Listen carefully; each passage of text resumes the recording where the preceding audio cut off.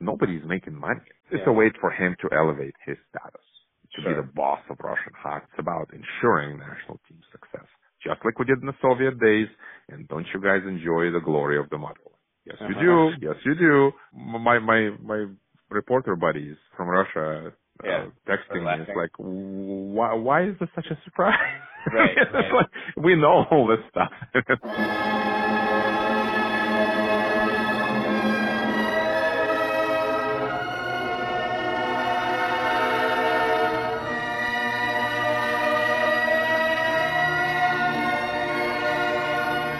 You just heard Slava Malamud, a sports writer who works mainly for Sovietsky Sport and who spent 15 years as a foreign correspondent for Sport Express. On March 7th, following the controversial overtime defeat of the KHL ice hockey team Severstal Cherepovets by SKA St. Petersburg in the quarter conference finals, Malamud wrote a 21-tweet thread arguing that not just the game or the series, but the whole KHL season has essentially been rigged by Vladimir Putin's cronies to ensure that his hometown team wins the Gagarin Cup championship.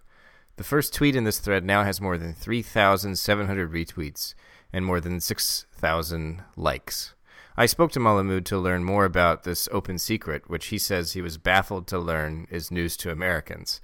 Before we get into that interview, though, I'll read his entire March 7th tweet storm, and then I'll also read the 5 follow-up tweets that he wrote the next day.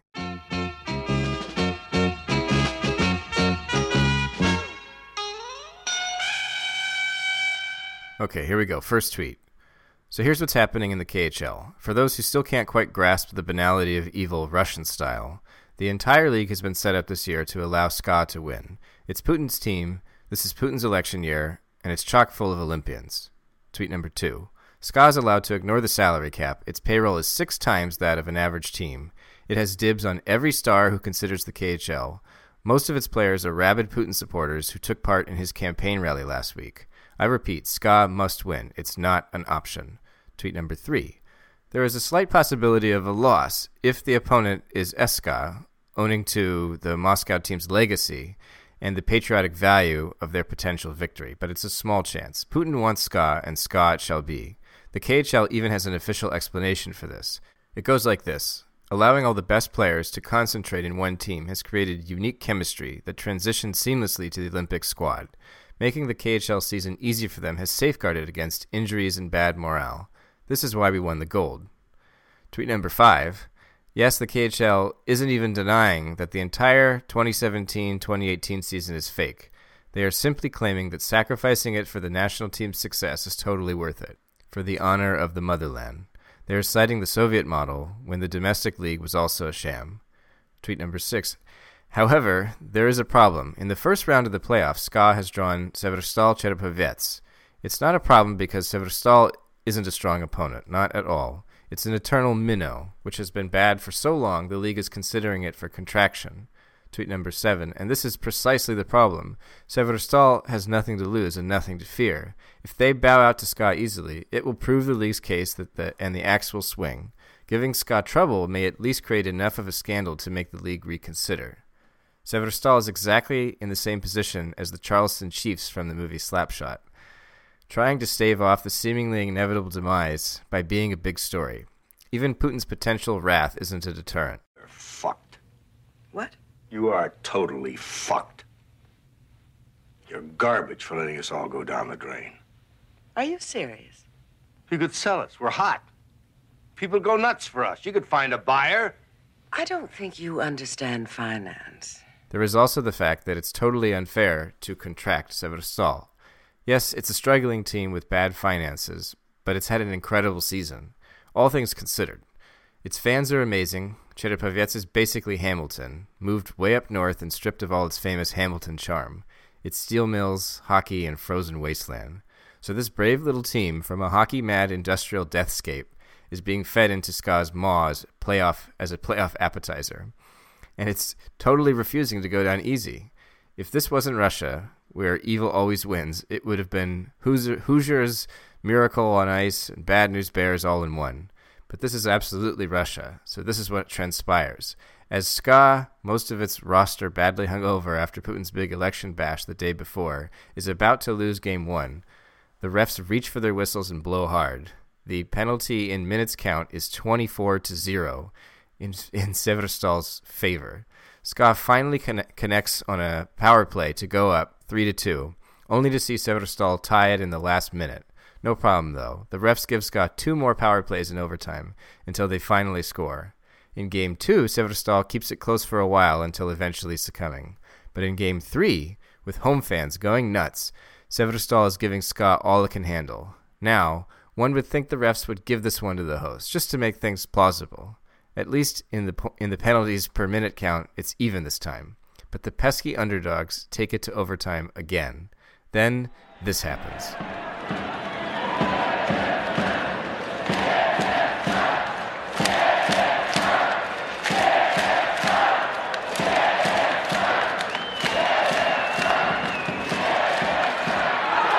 If you watch this video to the end, you'll notice a rather obvious case of offsides.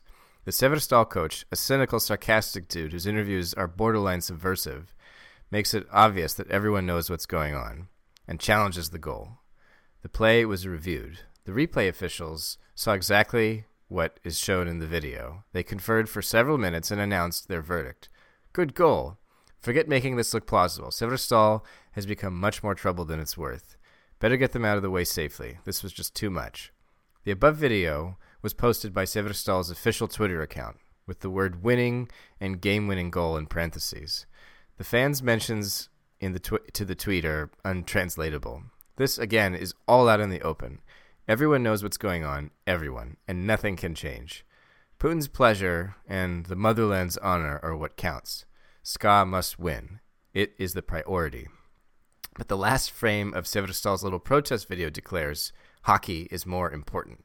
In today's Russia, this is as big of an anti-Putin protest as one can be allowed. Probably the most tragic thing about it is that Pavel Dasyuk, an amazing player and not in any way a politician, is having his name soiled with this by playing for SKA. But that's what you get when you dance with the devil. Actually, forget it. The most tragic thing is that everyone in Russia knows what's going on. The fans, the officials, the media, it's out in the open. And the people who have made it happen, all the KHL bosses or all Putin's close friends, have already announced that the system has proven effective and should continue. For the glory of the motherland, all I have to say to this, guys, if you learn nothing else from Russia, please learn to always, always run as fast as you can from the motherfuckers who say they want to bring glory to your country. I am done for tonight. The next day, Malamud published 5 more tweets, and I'll read them now. The first tweet in this thread says, here is some additional background info on the SKA KHL Severstal thread. SKA President Gennady Timchenko is Putin's close friend. He is also the chairman of the KHL Board of Directors. Timchenko, who is under U.S. sanctions, also owns the Helsinki Jokers, another KHL team, and is reportedly invested in the Kunlun Red Star, also of the KHL. Another close childhood friend of Putin's, Boris Rotenberg, also owns a stake in the Jokers. His son, Roman Rotenberg, is SKA's vice president of marketing and runs the national team's analytics department. Roman Rotenberg also runs the KHL's team's liaison department. Another KHL boss, Sergei Narishkin, is also a Putin friend and runs Russia's foreign intelligence service. Narishkin is from St. Petersburg and is a massive SKA fan. Tweet number 4 says, and this is really, really nice. KHL President Dmitry Chernyshenko, formerly the head of the Sochi Organizing Committee and now under a lifetime ban by the International Olympic Committee, is employed by Timchenko. He is the head of the investment firm created to manage Timchenko's assets. The leadership of the KHL and the leadership of SKA are very difficult to tell from one another, and both are very difficult to tell from the leadership of the Russian economy and politics. Please, guys, stop being surprised by Russia.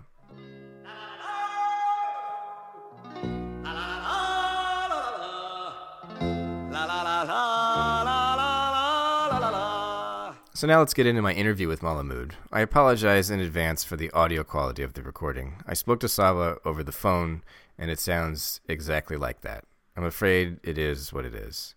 Anyway, the first thing I asked him was why the KHL loaded SKA St. Petersburg with all the league's best players.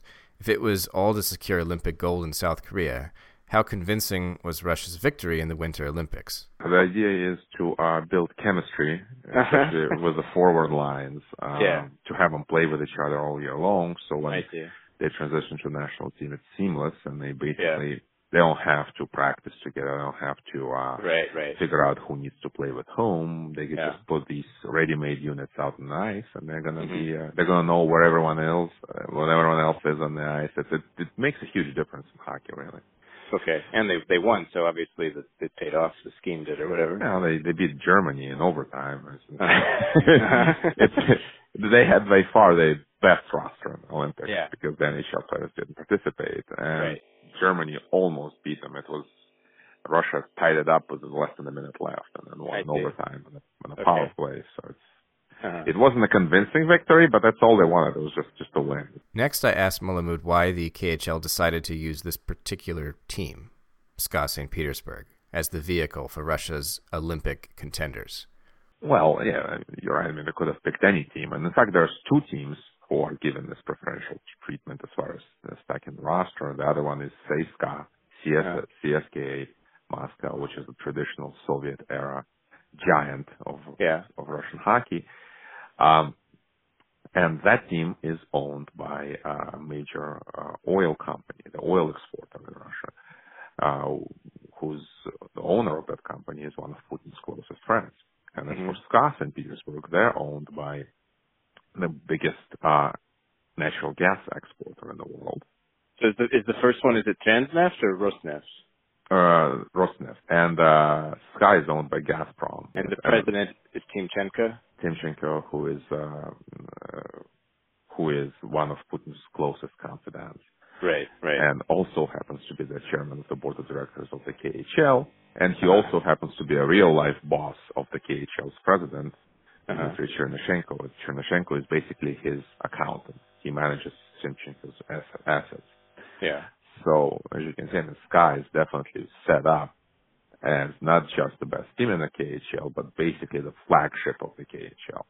But what about the other one? What about the CSKA, the Moscow team? It's also there, but it's not to the same degree. Obviously, they also get the stars, but not the stars like Kovalchuk and Datsuk and Voinov, the high-profile NHL players.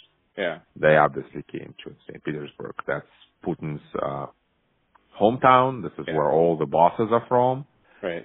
This is one of the major KHL bosses, Sergei Narishkin, is from, and he is also the head of the Russian Foreign Intelligence Service.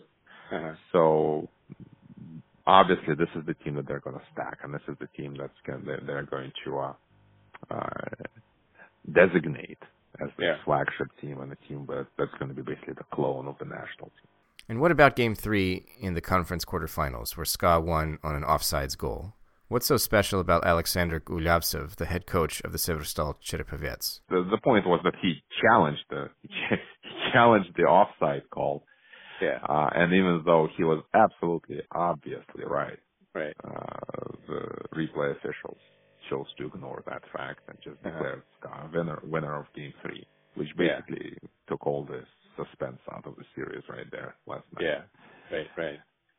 And the league kind of said that I saw some articles saying that they claimed they didn't have the equipment in place. They acknowledged that it was a bad call, but now they say that the teams didn't have the right cameras ready for them or something like that, or is that of course they're going to say that. But I mean, those cameras are there. Severstal provided them those camera angles. So I mean, for me, it's very hard to swallow that kind of explanation. Nobody in Russia really believes this. And then SKA says, well, the referee was right next to the situation, so he must have known. He had a good vantage point. Well, yeah, of course. I also asked Malamud how the KHL manages to fix these games in SKA's favor. Are the refs in on it? Do they get explicit orders to call penalties against SKA's opponents? What about SKA Moscow, the other KHL super team owned by Rosneft? Will they face off later in the playoffs? They're the number 2 seed, so if everything goes according to plan, that should be the Western Conference final. Okay. And last year it was the same thing, and SKA won. This is not a guarantee. It's not a stone cold guarantee that SKA is going to win. Things happen in hockey. Roster, no roster, friendly refs or no friendly refs. Severstal almost pulled it off. Right. And CSKA is a much, much better team.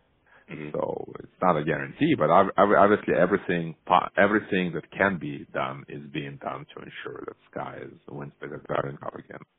And everything that can be done, by that you mean the roster and like what? Maybe you can only speculate here, but like, do you think that the refs are told sort of blatantly, don't let them win, or is it just sort of, is it all kind of an unspoken understanding? You're right, I can only speculate, but it just seems like, I won't say seems like, it's definitely a pattern that the refs have been very, very friendly. Right, and it doesn't matter wherever they play the game. It's not like a home advantage kind of thing. I don't think they're explicitly told. I mean, it's just my opinion, but they understand that this is the team that the KHL bosses own. This is the team where all the big major stars are. This is the team that brings in money to the KHL, such as it is. This is the team that is very closely followed by the top people in the country. So, I mean, are you gonna, knowing all that and being under the spell of all these stars and being under the spell of all that status, in a close, when it's a close call, you're probably gonna blow it the right way. I mean, they don't have to be told that, but sure. When you have it's in the third period, the score is tied. Sky is not looking like it's playing very well, and there's a bump near the board. The guy runs into another guy. He falls down. They give it 2 and 10 right away. It's a hockey collision. It's a 2-minute minor and a 10-minute misconduct. And what does Ska do? Ska scores a goal, goes up 3-2. Supposedly a game-winning goal, but then Severstal had to muck it all up and tie it up in the last minute. So they give 2 penalties in overtime. As soon as overtime starts, boom, boom. Actually, the first penalty was given with only a couple of seconds left in regulation when the ref said that there was a 2-man on the ice situation for Ska, for Severstal. So with only a few seconds left in the game, to ensure that Ska would have a man advantage going into overtime, and then immediately after that they give Severstal another penalty, and Ska scores. So I mean, it's a pattern. 24-0 on penalty minutes in game one. It's really hard to defend. Is that kind of imbalance? Was that true throughout the regular season too, or is it sort of they're upping? It's been a big story throughout the season that the Ska gets a lot of penalty, a lot of power play minutes, and as soon as there is any type of a collision involving a Ska player that looks in any way kind of a violent collision, the ref's arm goes up right away. It's automatic. Fixing games against small market teams sounds like a good way to keep fans in Moscow and St. Petersburg happy, but what about nationally? I asked Malamud if he thinks this approach is good for the KHL's business. Remarkably, he says profits aren't really what drive the league. I don't think, I mean, maybe because St. Petersburg does sell a lot of tickets. They have the biggest arena. But the thing, I mean, and there's going to be a lot of hype, but nobody's making money in KHL. Even they're not making money. They're all in the red, very deep in the red. There was one season back in the dawn of the KHL when a team from Riga, Dynamo Riga, broke even. And that was a huge story. There was an economic miracle. It was a financial miracle in Riga. They're the most successful team in the history of Russian hockey. They broke even. Right. And it hasn't happened since, but this is still the big legend of Riga. And, so is the KHL a prestige project, or is there genuine hope that they will eventually become? It used to be that when Alexander Medvedev, the founder of the league, founded it. He was to build it using the NHL as his model, right? And to hopefully eventually at some point to start making money off of it. But the problem is, the Russian population cannot afford the type of ticket prices that the NHL charges.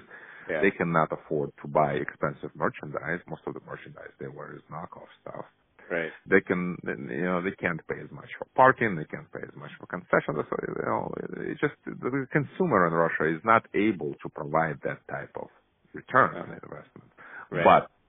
But they have to pay the players top-level salaries to lure them away from other European leagues and from the NHL potentially.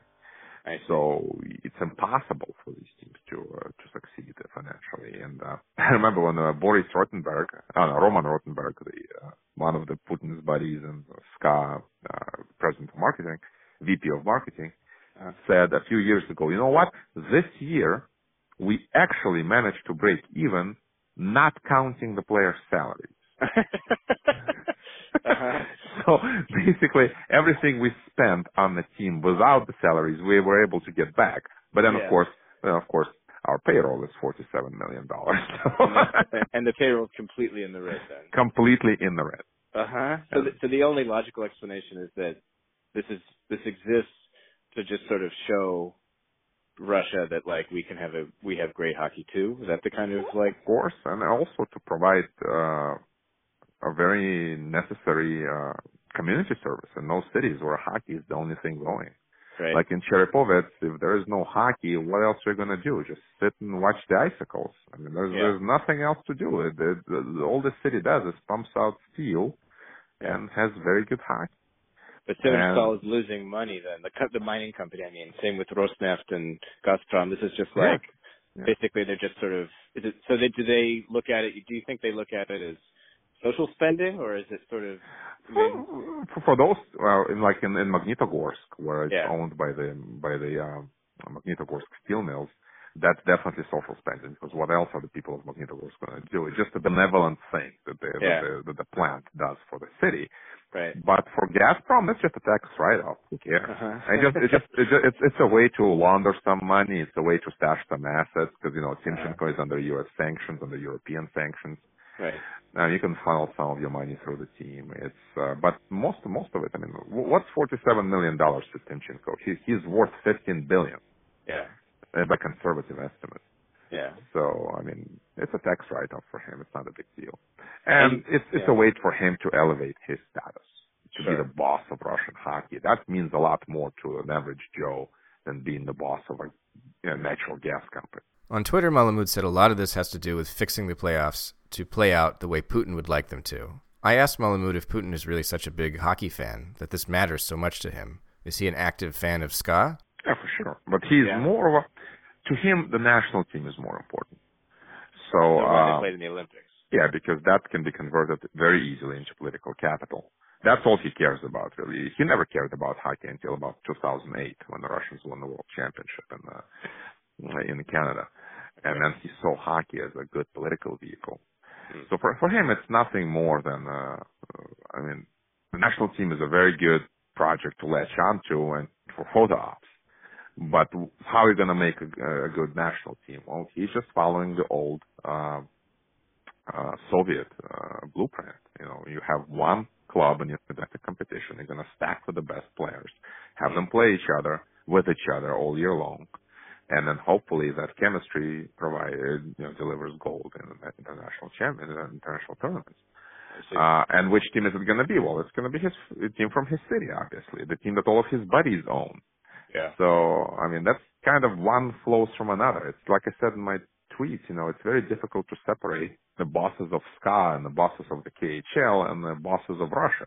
Right. It's all the same group of people. If the KHL isn't about making money and the elites are using the league as sort of a chessboard for teams in Moscow and St. Petersburg, where's the populism element here?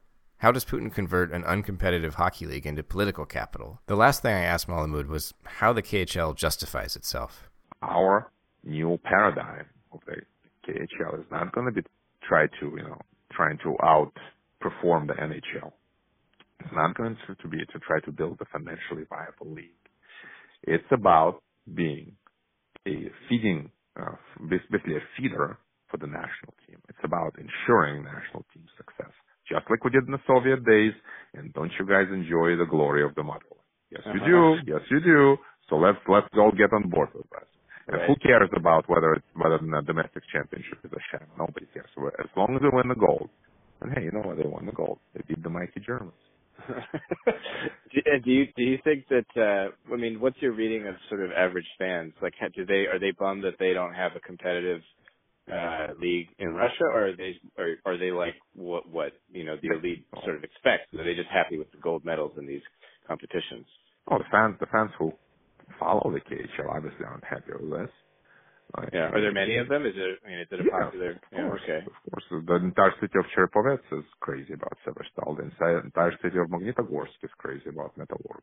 And they're all preemptively decrying this because how we don't have a chance to compete? This is horrible. Right. But But then again, they're all enjoying the goal. Yeah. Because you pointed out in your tweets that part of this has to do with the fact that it's an election year. And so the notion of that we can celebrate, or Russians can celebrate the St. Petersburg Sky team's victory and the fact that these same players won gold in South Korea and that that's a rallying point. But I was just wondering if this sours fans in all the other towns, does it backfire? Is it sort of like, do you think that, that it's not? No, Russians are very resigned to their fate, that Putin's going to be there forever. No, I mean, they just don't see the alternative. It's been pounded into their heads over the last 18 years. I hope you enjoyed that interview with Slava Malamud, a sports writer for Sovietsky Sport and previously Sport Express's longtime foreign correspondent. You can find him on Twitter, where he shares enormously entertaining hockey commentary at Slava Malamud. I'll include a link to his account in the description of this episode. If you enjoyed this episode and you want to hear more like it, consider pledging a little cash to me on Patreon, where you can help me pay for SoundCloud Pro hosting and my audio equipment. Thanks very much for listening. Until next time. Говорят мы бяки-буки, как выносит нас земля. Дайте, что ли, карты в руки, погадать на короля. Ой-ля-ля, ой-ля-ля.